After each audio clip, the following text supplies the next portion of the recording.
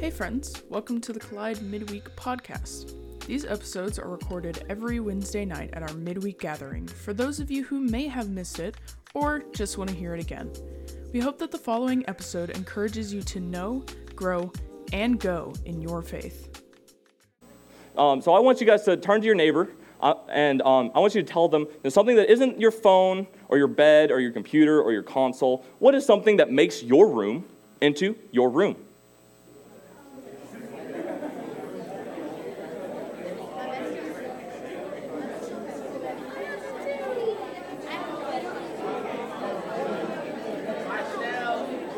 Epic. I like that one. All right. I hope that you guys got just a second to tell your neighbor exactly what. Attention! So, I hope that you guys had a moment to tell your friends exactly what makes your room into your room. And if it's in my life, I will let you know that I'm a big football card collector. I really started recently. And so I brought with me my Josh Allen rookie card from 2018. Go Bills. And so if you guys don't know who that is or don't care who that is, I'll explain it anyway. He's a football quarterback for the Buffalo Bills. I just love the way that he plays. I love the way that he is on and off the field. I think that he's an amazing character, and so I brought that with me just to explain that. So these items that we all have, we treasure them. We hold them close to ourselves, and we would kind of hate if we lost it, right? So imagine that object that you have, and imagine if you lost it. How do you think that you would feel? Because if it was me, I would look everywhere for it. Is that I love this thing so much that it's like I'm going to turn the house upside down to find this. But ultimately, what really matters about this object, it's cardboard. There's probably like millions of them in the world, and I can easily replace it. But what's even worse is that, as we're going to talk to you guys tonight, what if we lose our character? So, our character, according to Scripture, Christian character includes the pursuit of truth, godliness, righteousness, love, joy, peace, gentleness, kindness, patience, perseverance, meekness, humility, self-control, passion, thankfulness, forgiveness, contentment, and unity. And God produces Christian character in the lives of his believers by faith in Christ, in the power of the Spirit, by the Word of God, and the sacraments. And the sacraments are just baptism, Lord's Supper, prayer, Bible reading, communion, and church. And so, suffering is also an essential part of the process towards the formation of Christian character. Our character is focused on what goes into the inside, what goes on inside of us. How do I act when the doors are closed? What do I do? What am I looking at? What am I filling myself up with? Is it the Word of God, or is it the things of this world? And what I'm doing pleasing to God? Am I having unity with others? Am I having unity with Christ? Am I together with him? So if I lost my Josh Allen card, and because of it, I threw a temper tantrum, I got angry, and I gave up all that God had been working in me, what good was it? See, in reality, this thing doesn't matter. Nothing about it matters. Is that if I give up my character in order to find that thing, then I would have counted it as loss. Is that if my character is broken, it's impossible, if not extremely difficult, to fix it. And so when temptations come our way, then when temptations come our way and we fall and we trip and we stumble, is that it hurts our character. And that is something that we can't lose, especially as Christians trying to preach to a broken world that Jesus is real, Jesus lived, he exists, he died for us. So if we give up our character, who's going to believe me? If I get angry and I say, God is the God of peace and patience and kindness and joy, and I'm getting angry over something stupid, what does that make me? What does that do to my character? So, today, I'm going to make my goal completely clear. And this is the gospel focus. My goal is to show you how God uses trials and temptations in your life to accomplish his plans, so you will trust him no matter what happens. Would you pray with me? God, you are good. And God, you are far too good to sinners like us. Lord, I thank you for this amazing opportunity, Lord, that you would die on a cross for us, that you have come into this world and taken away our sins. And Lord, that no matter how bad of sinners that we are, no matter how far we've come, no matter how far we've gone, Lord, you are such a great Savior, and that you've already taken us. You've already taken it from us, and Lord, we are yours. Lord, I praise you. Lord, speak through me today, that I might teach somebody through your word. And it's in Jesus' name that I pray. Amen. So, if you're looking into it, today we're going to be walking through Genesis 39, pretty much all of it. And I'm going to try my best to cover the entirety of this chapter and then some. Because if you didn't know, today is our last week of our series in Genesis in the beginning. And after this, there's nothing else. And I know what you're thinking, Mikey, you're going through Genesis 39, not 50. There are 50 chapters in the book of Genesis. And I promise I will get to that. It's just going to take a little bit of time. So if you guys want to open up with me to Genesis 39, we are continuing the talk about Joseph, as Joseph has now been betrayed by his brothers. He's been sold into slavery, and that's kind of where KB left y'all off. So, in Genesis 39, starting in verse 1, it says, "Now Joseph had been brought down to Egypt, and Potiphar, an officer of Pharaoh, the captain of the guard, an Egyptian, had bought him from the Ishmaelites, who had brought him down there. The Lord was with Joseph, and he became a successful man, and he was in the house of his Egyptian master. His master saw that the Lord was with him, and that the Lord caused all that he did to succeed in his hands. So Joseph found favor in the sight of, and attended him, and he made him an overseer over the house, and put him in charge of all that he had. From the time that he made him an overseer in the house and over all that he had, the Lord blessed the Egyptian house for Joseph's sake. And the blessing of the Lord was on all that he had, in house and field. So he left all that he had in Joseph's charge, and because of him, he had no concern about anything but the food that he ate." So Joseph was sold to the Ishmaelites. So a little bit of recap of Genesis is that Jacob couldn't. It was Abraham couldn't have a child with Sarah, his wife. So Sarah gave her servant to him, and they had Ishmael. And so Ishmael was the kind of half-brother of Isaac, and then Isaac had Jacob, and Ishmael had other descendants. So what I'm getting at is that these are basically Joseph's distant relatives in a way, is that it's not some sort of like family reunion, but the Ishmaelites were definitely kind of related to that side of the family. So he's not there for a family reunion. He's just kind of there for the ride. He can't really do anything. And so Potiphar, a high-ranking Egyptian, he was the captain of the guard. He needed some help. So he buys Joseph, and he's like, I'm going to put you over this. And so Joseph had a whole lot of success. And the next thing you know is that Potiphar's like, well, he's doing really well in this, so why don't we put him over more? And then he does well in more and more and more until he becomes head over everything in the house except for the food that Potiphar ate and over Potiphar's wife. So because of Joseph's faithfulness, because he was faithful to God, that he would deliver him from this situation, is that Joseph was very successful. Because of his faith, is that Joseph was lifted up. And so, through that, we can know that we can be faithful where we're placed.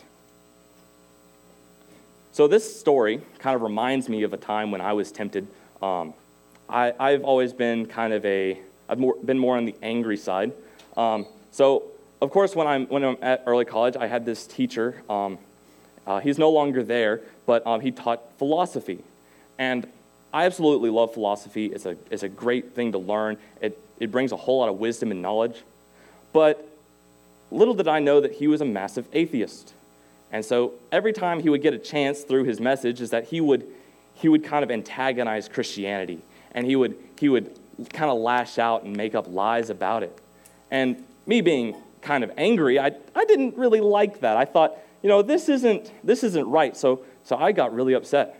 And all this stuff kind of like got into my head, and I was kind of distraught about this.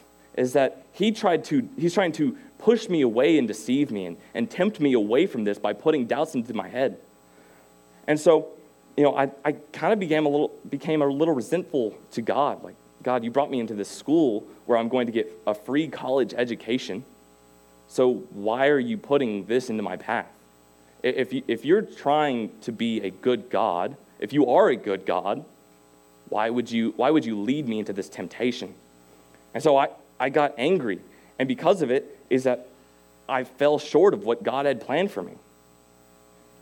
I felt that I was blessed, and it just led into temptation. But Joseph, even though through temptation, he was still blessed. Is that Joseph was blessed through this hard situation. Is that Joseph kind of fulfills this idea of the Abrahamic covenant. And I know that is a big word, so I'm going to break this down for you. So God made a covenant with Abraham that he promised him 3 things: land, descendants, and the blessing of being a blessing. And so that's exactly what Joseph exhibits, is that Joseph was a blessing to Potiphar's house because he was there. Is that Joseph worked hard in everything that he did, and because of it, he was a blessing to Potiphar in everything that he did. And he becomes this because of his faithfulness. Read in verse 5, it says, "From the time that he made him overseer in his house and over all that he had, the Lord blessed the Egyptian house for Joseph's sake. The blessing of the Lord was on all that he had in house and field." That Joseph was faithful to God because of that, he made Joseph successful, which built Joseph's faith, which made him more successful. And over time, everything that he did succeeded. And Joseph continued to find favor in Potiphar's sight and obtain more. And Joseph became more blessed because of it. I really like this quote from Josh Allen. It's, "You grow where you're planted." It's that where you are is where you're going to grow. And so Joseph definitely wants to go back home. He's in a land that he doesn't know, with people that he doesn't know. He's a slave to this man who could easily have him killed on sight with a language that he doesn't know. He might not even know what they're saying. So because of this, it's easy to just say, "God, this is way too hard. God, I don't know what they're saying. I don't know where I am. I don't know what to do. God, what are you doing through this?" But instead, Joseph got to work. He said, "I'm not going to let this stop me. I'm going to continue on in faith for Christ." And I'm getting mixed up. So Joseph is completely faithful through all of this. Is that wherever he is, he grows where he's planted. Is that he's in a hard situation, similar to that we might be in today. Is that some of you are starting high school this semester. Some of you guys are going through different situations. You guys got a new job, or you're in a new club at school, and you don't really know what's going on, and you're kind of confused, and you don't feel welcomed, and it feels kind of hard. But we can know that God has a plan for us, and because he's planted you there, is that he has a plan for you. If Joseph was never thrown into this situation, if none of this had ever happened, he wouldn't be blessed the way that he is now.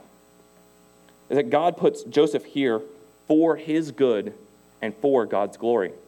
Is that Potiphar notices is that something's different about this Joseph kid. He's everything that he's doing is successful, and he kind of knows it's like there must be a God with him. And the Egyptians believed in maybe around 2,000, if not more, gods. And so he's like, there's some sort of God with him. And he noticed that. And because of that blessing, is that God works through Joseph for his good and for God's glory. So let me ask you this. So where has God placed you? Where has he put you in your life?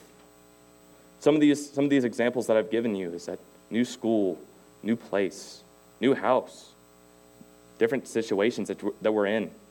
How has God blessed you there? How can he lead you to grow where you're planted? How can he teach you to be faithful where he's placed you? So continuing on through Genesis, we pick up in verse 7. It says, "Now Joseph was handsome in form and appearance. And after a time, his master's wife cast her eyes on Joseph and said, 'Lie with me.'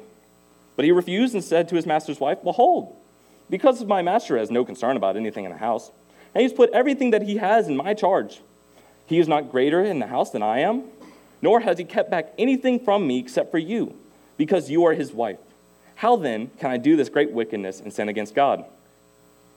And as she spoke to Joseph day after day, he would not listen to her or lie beside her or to be with her." So now Joseph isn't your average guy. It says that he was handsome in form and appearance. So, he's kind of a strapping young man. He looks nice. And so Potiphar's wife kind of takes a liking to him. However, this isn't a good story of, oh, Joseph finds love. It's that Joseph is trying to be tempted to fall short of this standard that he's been placed to. And so Joseph refuses to lie with her, and he gives this beautiful excuse is that, my master has given me all that he has, except for you. How can I repay this blessing with an evil? How can I? And what I find really important is that he doesn't say, how can I do this great wickedness to Potiphar, which it was. It was a great wickedness to Potiphar. How can I do this wickedness to you, his wife, which it was a great wickedness to his wife? How can I do this great wickedness to me, because this would hurt me in so many different ways? Instead of saying all that, he says, how can I do this great wickedness and sin against God? So Joseph knows his priorities. He puts his priorities in place is that God has given me this.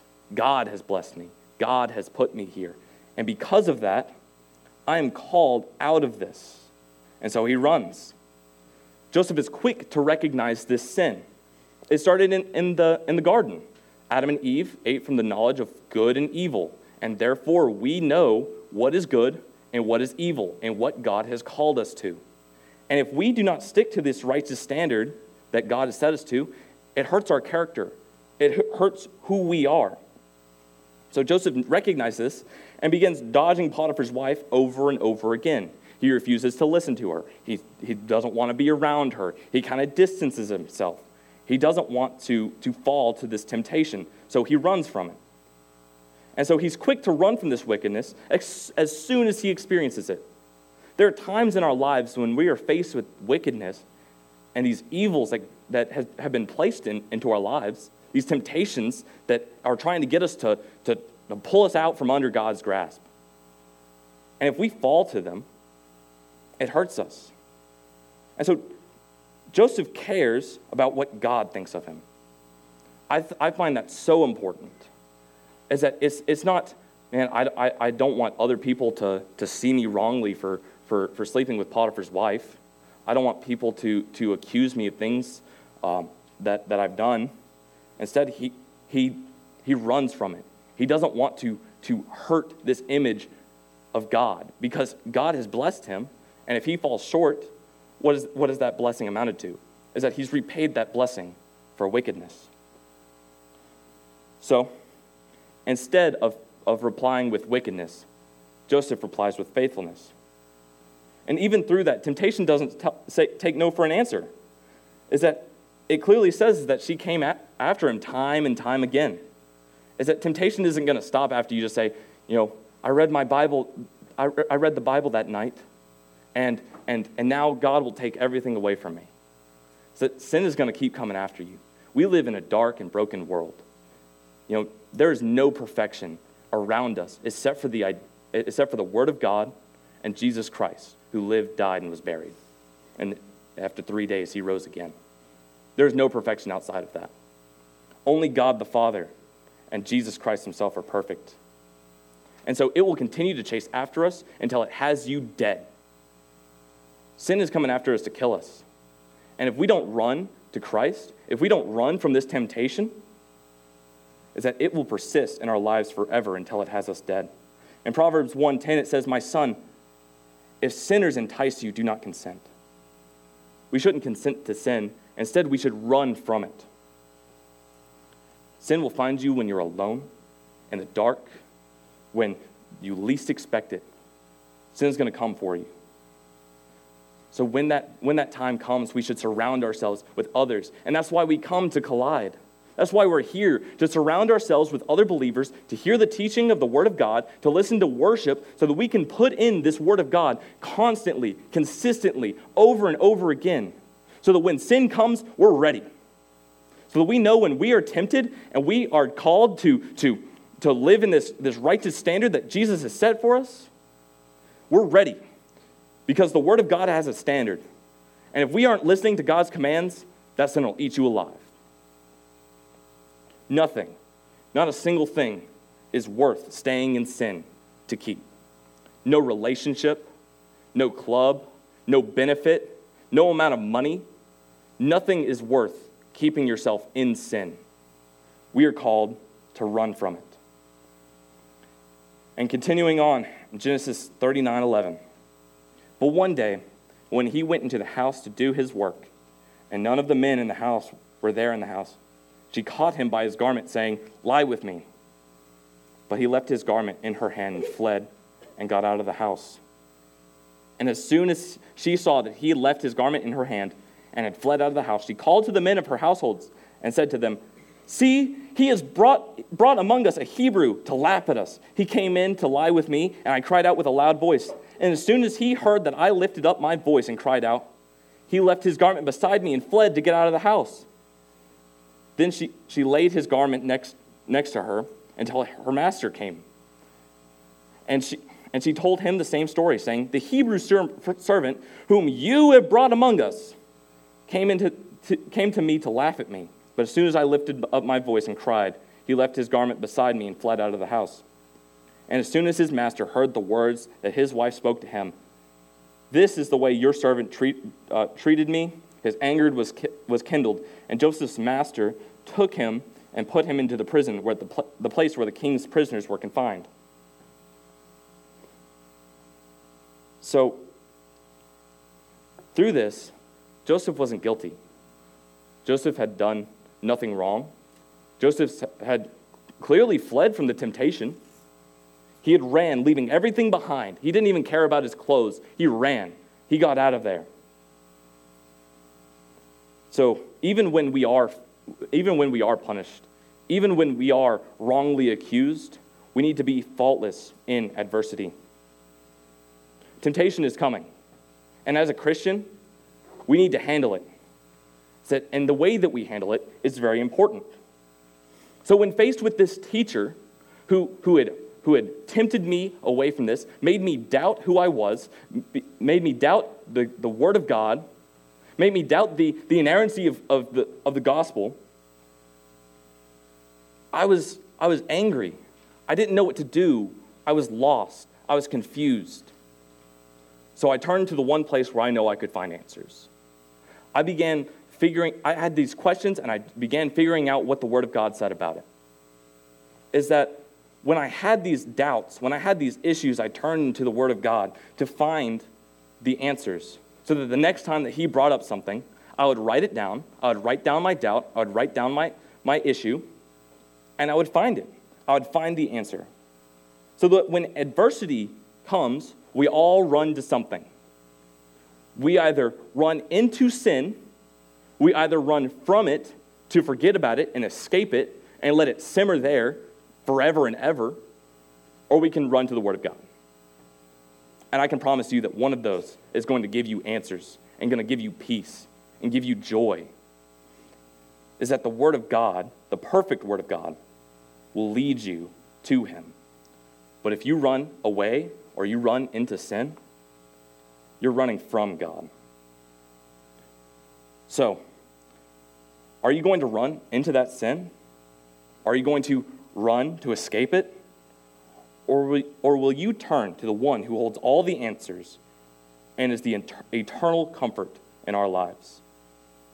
Joseph was backed into a corner. He was alone in the house with her, no witness and no one to bail him out. And yet God was with him. It's that he ran from the house, leaving his clothes behind, leaving everything, knowing that keeping his coat is not worth the sin that it would cause him. and Joseph was faultless in the eyes of God.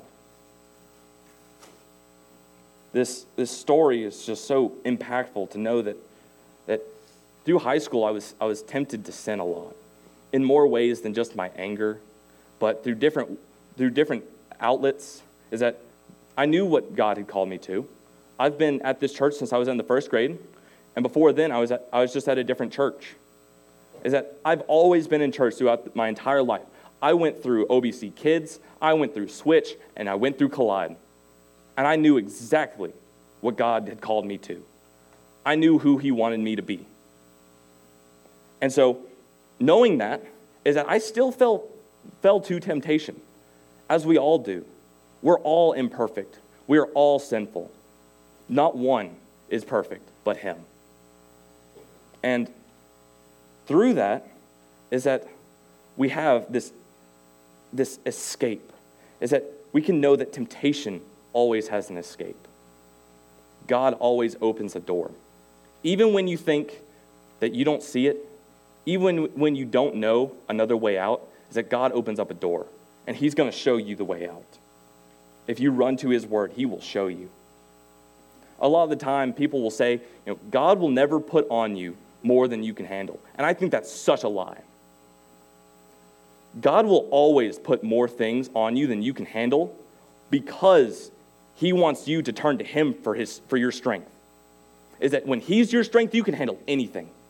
Just as Joseph did. In this hard Egyptian world where he could be killed at the smallest mistake or thrown in prison as he was, in a place that was unfamiliar, with a language that was unfamiliar to him, that Joseph knew where he found his strength. And that same God of Joseph, and the same God of Jacob, and the same God of Isaac, and the same God of Abraham is with us today. He is here with us always. So never say that God won't put on me more than I can handle. We say that when God puts things on me, when God gives me things, that he expects me to handle it with him. Jesus tells us that take up my yoke, for it is light. God has called us to use his strength and to rely on him, no matter how hard it is. In Isaiah 41:10 it says, "Fear not, for I am with you. Do not be dismayed, for I am your God. I will strengthen you. I will help you. I will uphold you, and I will keep you with my righteous right hand." God has promised to protect us. So what do we have to fear? Is that if we have God, the perfect God, who has dominion over everything, are we not to be without fear? Because we know who's going to help us. We know who's going to be there. Who am I to fear when I have the perfect God in my corner? And the second thing we can know is that God is in control of everything. God has dominion in this place. And he's in control of everything. He's always working all things so that we don't have to fear. God knows no limit, and in all things are possible through him. All authority has been given to him, and he is over heaven and earth and even hell itself.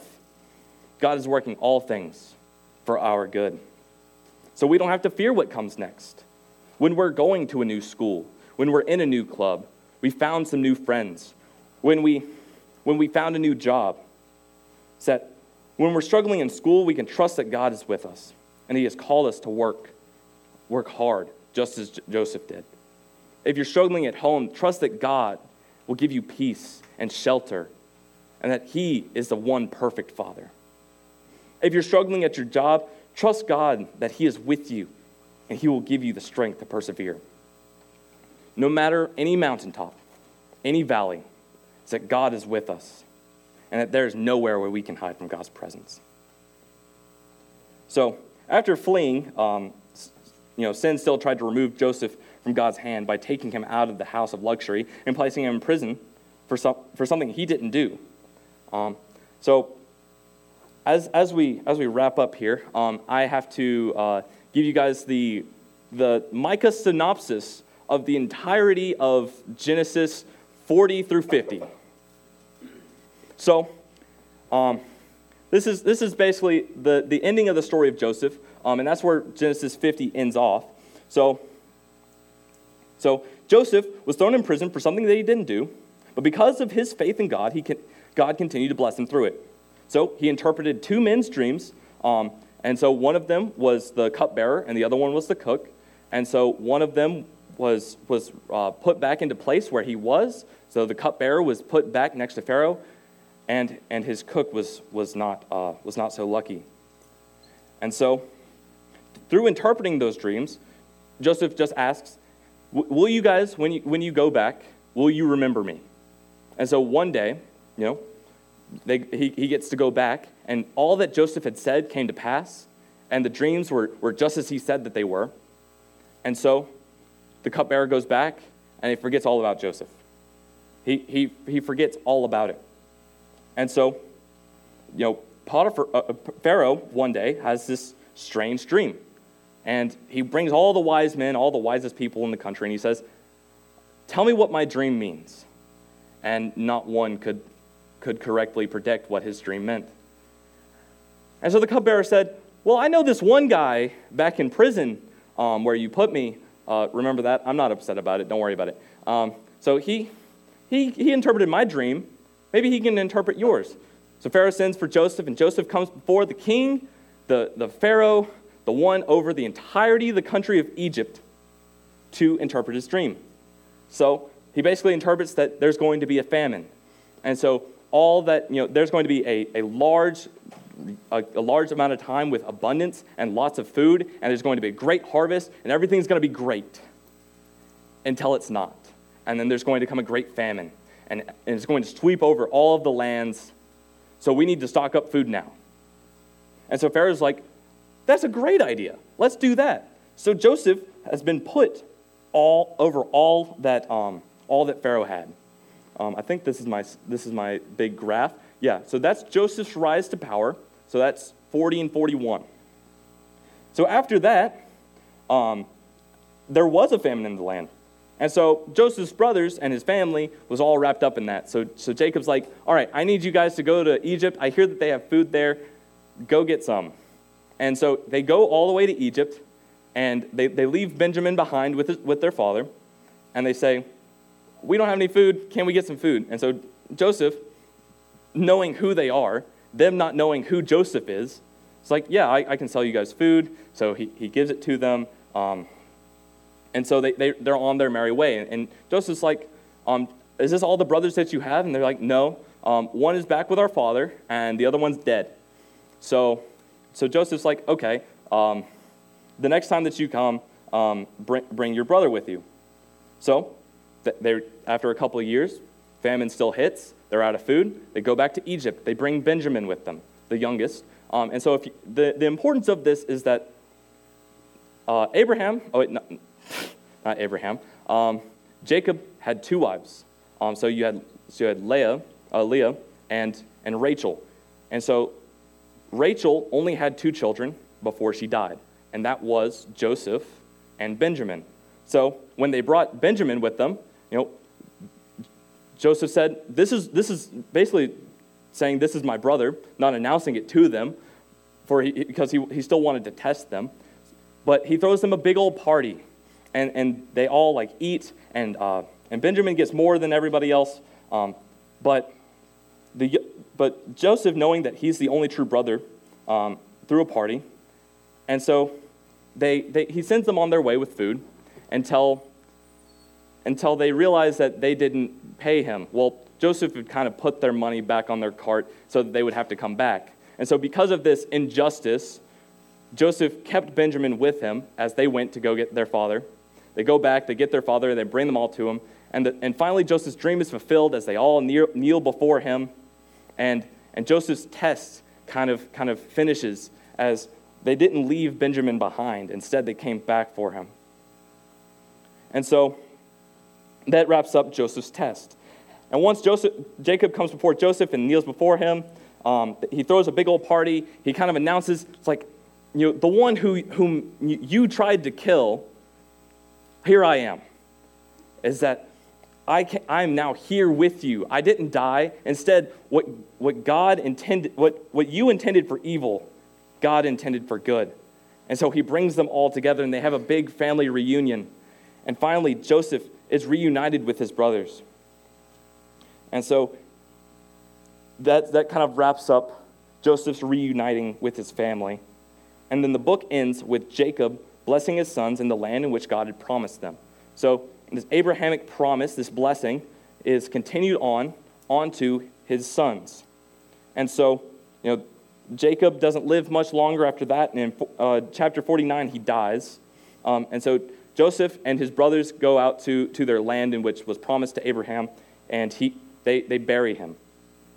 And so the famine continues, and eventually they're forced back into Egypt. And this kind of wraps up in chapter 50 as Joseph dies in verse 110. And the importance of them all being in Egypt is that what we're going to see in Exodus is where are they? We pick up right back where we are in Egypt. And that leads up into what we're going to talk about next week in Exodus. So the life of Joseph is one of faithfulness and blessing, not only to him, but to all that he was around. To all those that he touched, all that was promised to Joseph came to pass, and all that Joseph did glorified God. And as I said multiple times, in Genesis 50:20, it says, "As for you, you meant evil against me, but God meant it for good, to bring it about that many people should be kept alive as they are today." The world was blessed because of Joseph's faithfulness, and in the same way, the same God wants to bless us.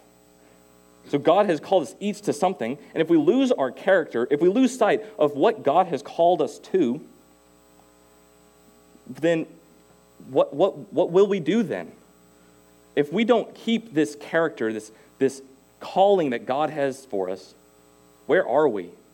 We're lost at sea without anything.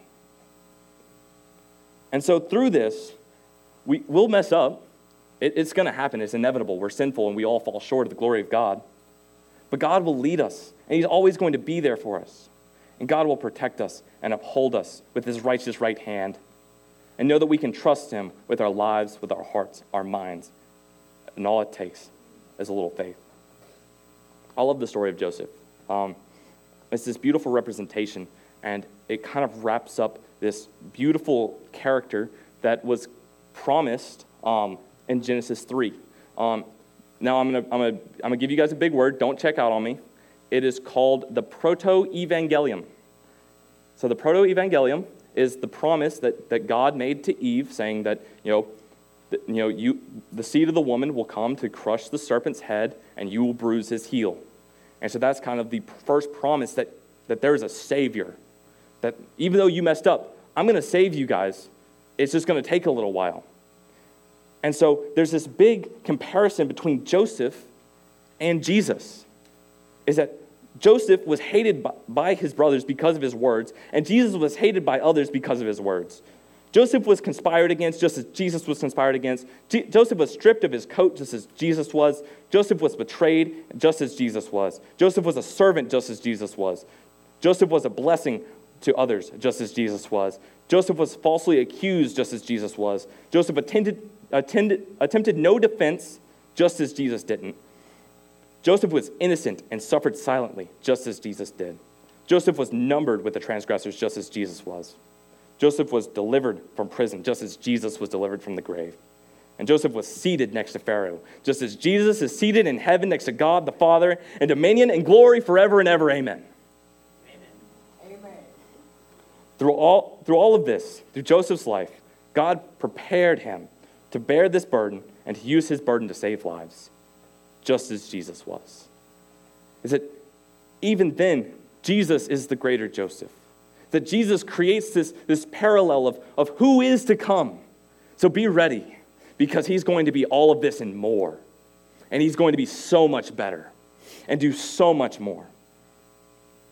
So, as we move into this time, as we move into small group, is there something that you have gone through that can help someone else currently struggling with it? Thinking about my story, as I was tempted and I was kind of put into these doubts. is that now I feel as though I can lead others to find truth in the Word of God. Is that I can face these doubts head on and teach others to face them just as I did. What is something that you have gone through that can help someone else currently struggling with it? Would you guys pray with me?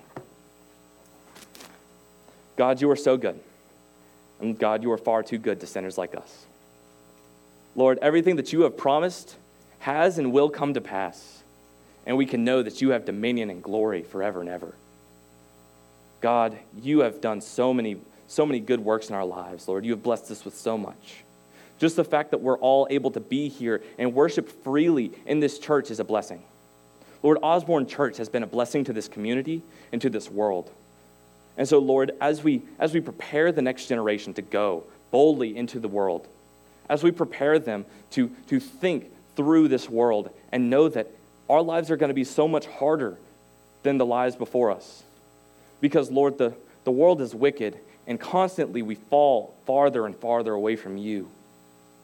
So, Lord, through that, Lord, I pray that you would make this generation bold, to boldly go out into the world and proclaim your name, that you would be lifted up among the nations, that your name would be known above any other name. And God, as we move into small group, Lord, I pray for their conversations. I pray that you would be our primary topic, that through your servant Joseph, you created this image of Jesus who was to come. And Lord, we thank you for both of them, because without them, we wouldn't have the world as we know it today.